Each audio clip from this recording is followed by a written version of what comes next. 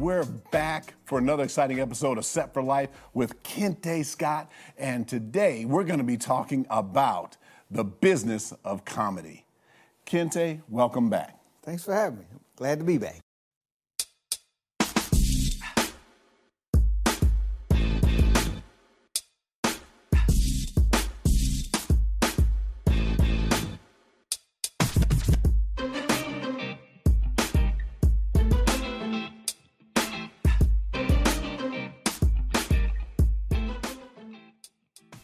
We're going to kind of just get right into it. I want to say one more thing about the Comedy Cafe, because I can't comment on all the other things you just did, is that you get up and you talk to the crowd. Mm-hmm. So I do want to jump into money. We come into the money, is that you can also host things. Mm-hmm. You get asked sometimes to host and different things like that. You can be a host, and then one of the things about you hosting Comedy Cafe is you don't repeat your material. Yeah. The second Comedy Cafe we did, I did the same material because as a comedian, when you're doing road shows, you're usually doing different audiences. Yeah, it's easier to find a new group than to write new material. Exactly. It's much easier to find a new group. Man, I need to tell my daddy that. Right. That's amazing. But yes, so that's what we do. And Dino was like, we're going to have repeat customers here. This congregation is going to come enjoy the Comedy Cafe. So you can't have the same jokes as last month. And I was like, what do you mean? He's like, I need you to write a whole new set every month. And what it did was, I'm competitive. So once you say, do this, then I'm be like, okay, I'm gonna do everything to make it happen. But I was scared to death on that third show because I had never done, because it's basically when you do a whole new set for a new audience, you're basically an extended open mic, and you're trusting, you're trying all new material on the audience and hoping that they get it. But it taught me two things. And it taught me that I can write on the fly and I can write for any audience. But it also taught me to trust the comedy in me. It trusts my delivery and trusts my passion, if you will, for what I'm talking about, and have fun with it. And once the audience, because comedy, I tell people, is 85% confidence, 15% material. That's true. So if you have confidence, if you have 85% confidence in your material, they're gonna jump on board, and they'll be like, I didn't know where you was going, but I saw when you got there at the end, I was with you the whole time. So that's part of it. So that literally helped me grow as a comedian, because every month for 6 years, I've done 15, 20 minutes of all new material, sometimes written, sometimes on the fly. All right, let's say a lesson learned. I'm going to tell you what God did in your life. Mm-hmm. That is that. Kente, I was sitting here doing an interview, conversation with someone, and someone said, comedians like coming in so that they can breathe, we can expand, give them 15 minutes, like what you said a little bit earlier. Mm-hmm. And doing that is that you got to give them room to breathe. That's actually giving you room. Yeah. Because now, if you can go 30 minutes, and because I'm saying 30, 40 minutes because you got 10 minutes at the beginning, you got to, when everybody's getting seated, and you're doing, then you got to, pick on Dennis Lauderdale and go around a little bit, and then got to say something about my shoes. Yeah. And, do that. And my wife, anyway, laughs. But anyway, so then you hit all that. Mm-hmm. Then in between comedians, you go a little bit longer. Right. So then now, when you go on the road. Yes. And they say, hey, you got 30 minutes. You're like, that's easy work. Yes. They'd be like, you got 45 minutes? Oh, we're good to go. When we on the forum, Prince was singing, and he got rid of his management group. Gosh, I'll never forget this. And it wasn't full. He walked out there, and it was like a third full. Mm-hmm. And he said, hey, everybody, it's $15 or $10 to get in. And he goes like this. It's 8 o'clock. Call your friends. Tell them to come down here. I'm going to go 3 hours. Right. Yes. You know what he's basically saying? I got 3 hours exactly. worth of like we going to sing Purple Rain and walk. Right. Or we going to do the extended remix of Purple Rain. Right. He's got the, you see that? The material. So when you do something and you're doing something, it's a gift, and you're doing what God has for you, that is a blessing. Good. Yeah. All right, can I go into the money? I know you've been waiting to get into you. Like, here come the money part. So when somebody starts off and they're a comedian or things, let's start with how do you make money, and how do comedians, How do comedians make money? When you start off as a comedy, you do not get paid. You get paid in food and drinks, Yes. either a chicken plate and sodas Right. or a drink ticket, Right. because the comics don't have a union. So there is no barometer. There is no gauge. There's no low point Right. on what a comic can get paid. There's no minimum wage. There's Yeah, no 'cause- minimum wage. yeah, 'cause in you're not- comics. you're not yeah, an hour. like You're you're in not SAG. hours. If I show up on a set, be it extra, a SAG extra, a SAG principal, SAG one-liner, I know what I'm getting paid based on what I'm doing. No matter how many hours I'm there, no matter how many days, I know where it starts and I know and it goes up from there. Comics, you can get paid in food or you can get paid in laughs. So when you start out, like comics, like I want to be a comedian, and like okay, I have a job. keep working, keep working until your comedy is working for you so much that you don't have to work anymore. Right. And even then, you should probably still have something you can do online, something you can do like comics can write. Like comics, if you're a good comic, you should be able to write, you should be able to teach, you should be able to do something where if you have good Wi-Fi and a laptop, you can still make money while you're not on stage. Right. So starting out, nothing. When you start and your first hosting gig might be $50. It might be $50 and you host the whole night. Then it as a feature, your money increases. You can get $300-400 if you're on the road for a weekend. And then the headliner depends on your notoriety, how famous you are. Right. Like you can go anywhere from $1,200 to $50,000.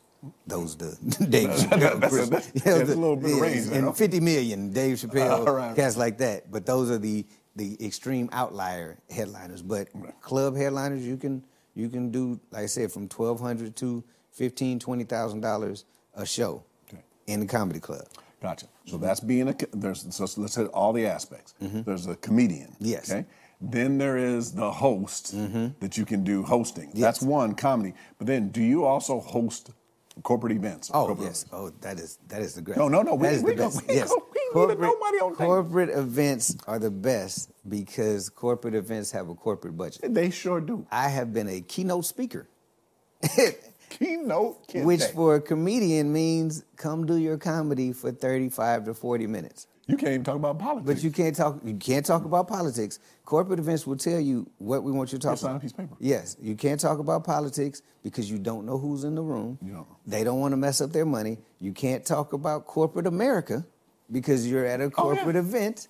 So you really are talking about you, your friends and family, and your upbringing. Right. So they and corporate events hire you because of you, not because of what your views could be on the racial outlook of America, which is not saying don't talk about what's passionate to you.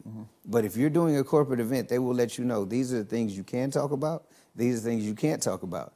But here's the check we're going to give you to talk about the things that you can talk about.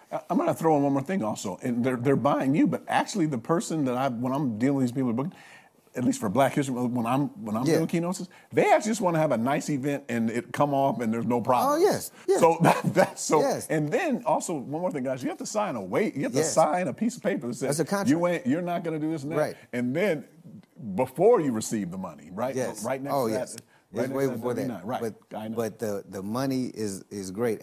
But here's the thing. If you are good at what you do, you can slide in something if you really are passionate about it. Like every Black History Month, I get hired to do corporate events. And they're like, yeah, we want to do Black History. Yes.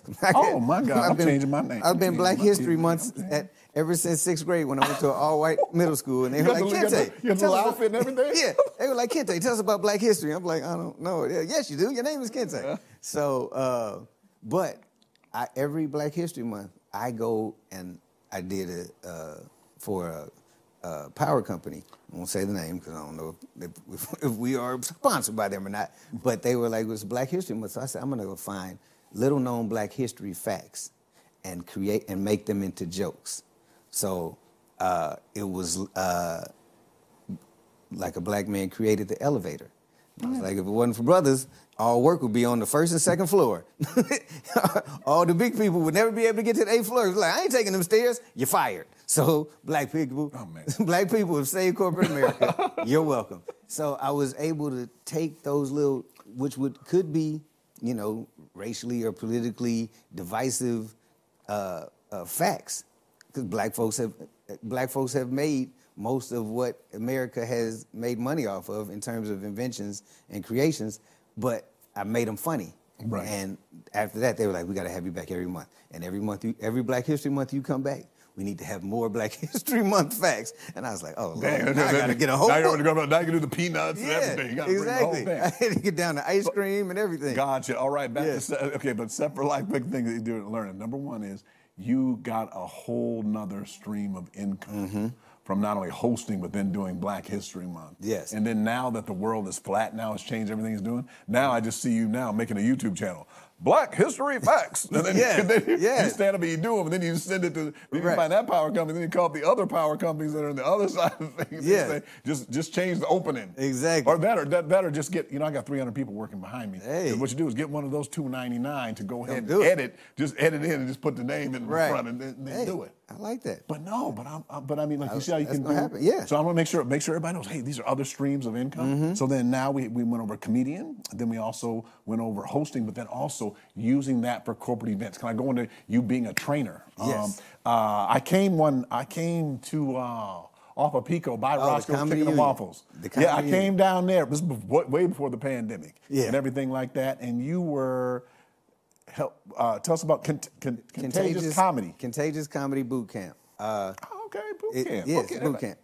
We marching, y'all. I feel like a comedy sergeant.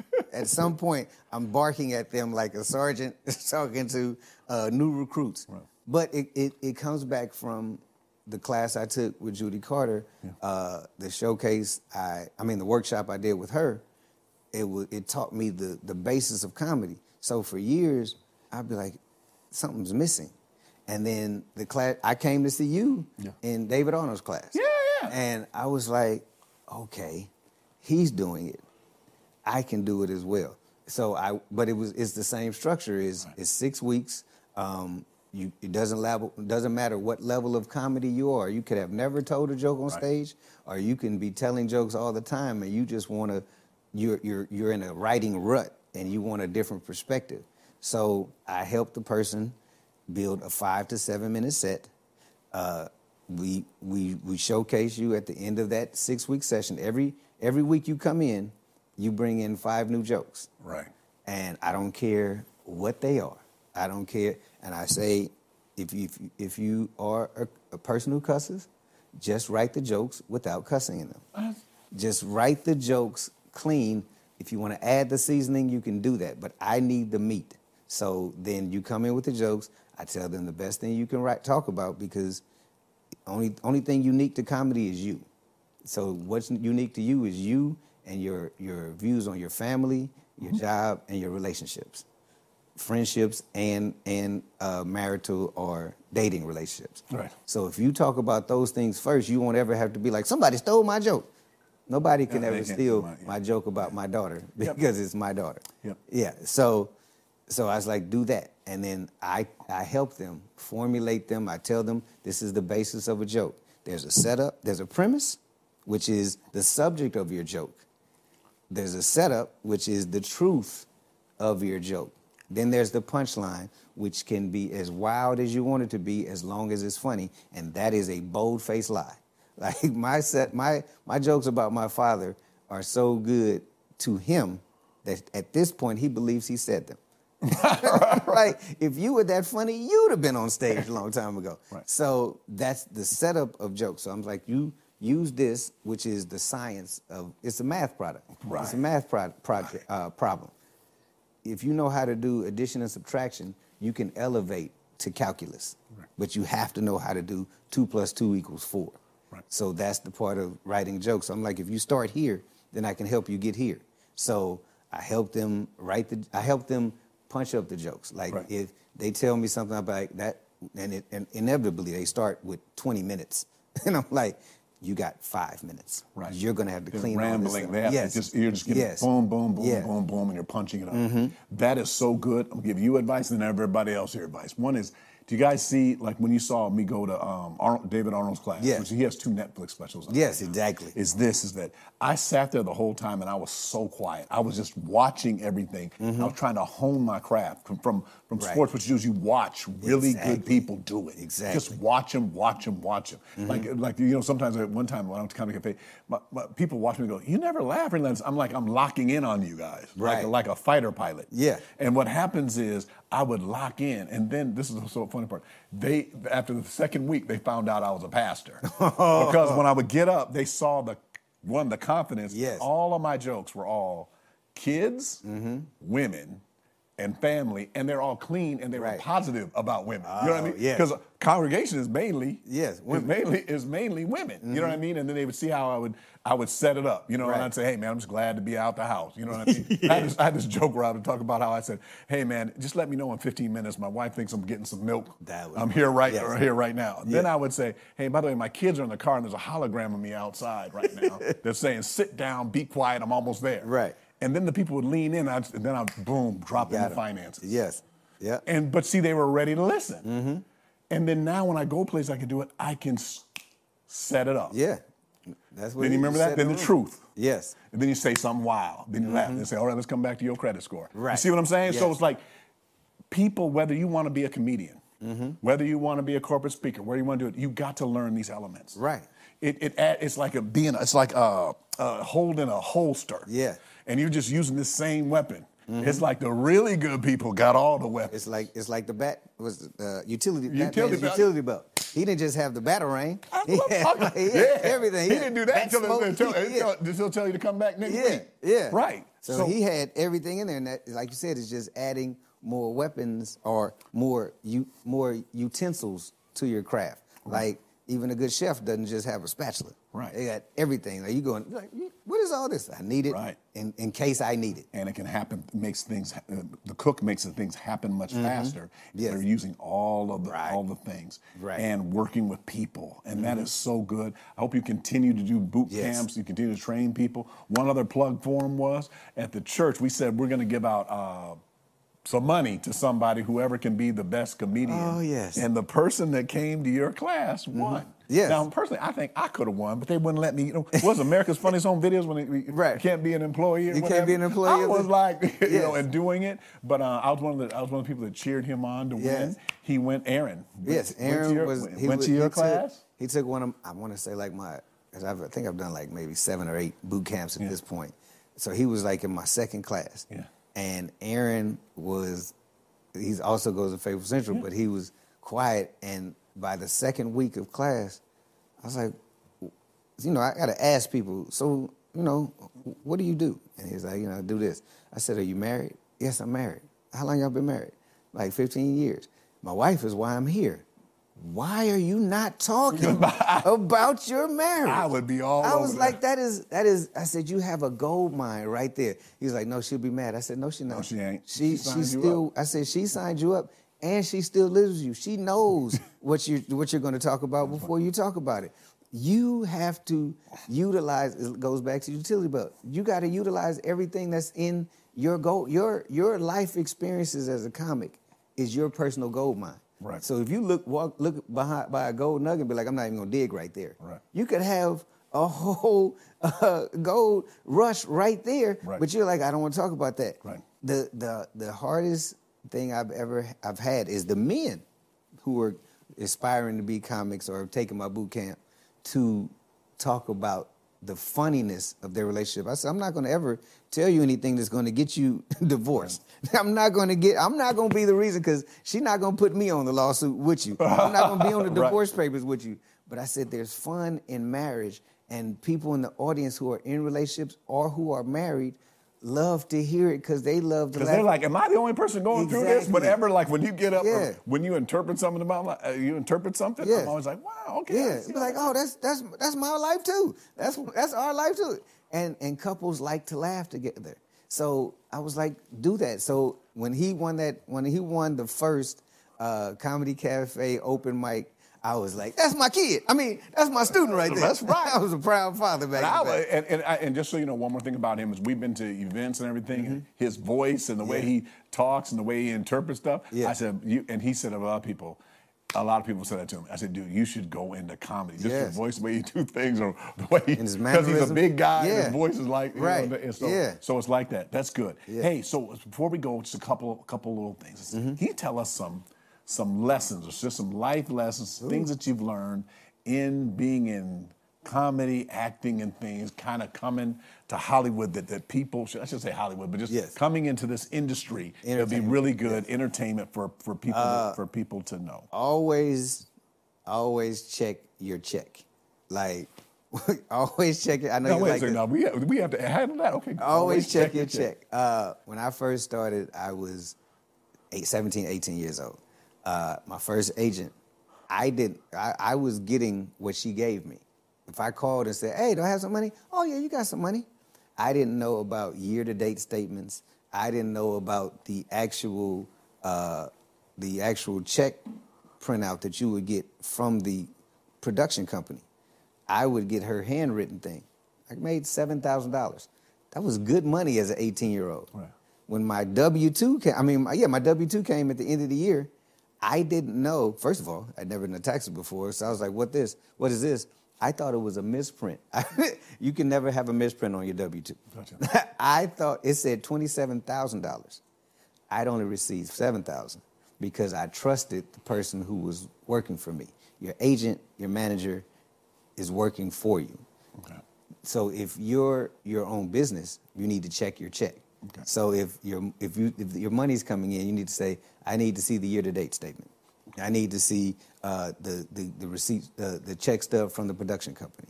I need to so I can make sure reconcile these between what you've given me and what they've sent you.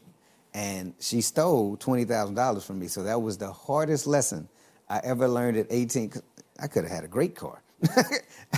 My mother called me and thought I was out here doing drugs in L.A.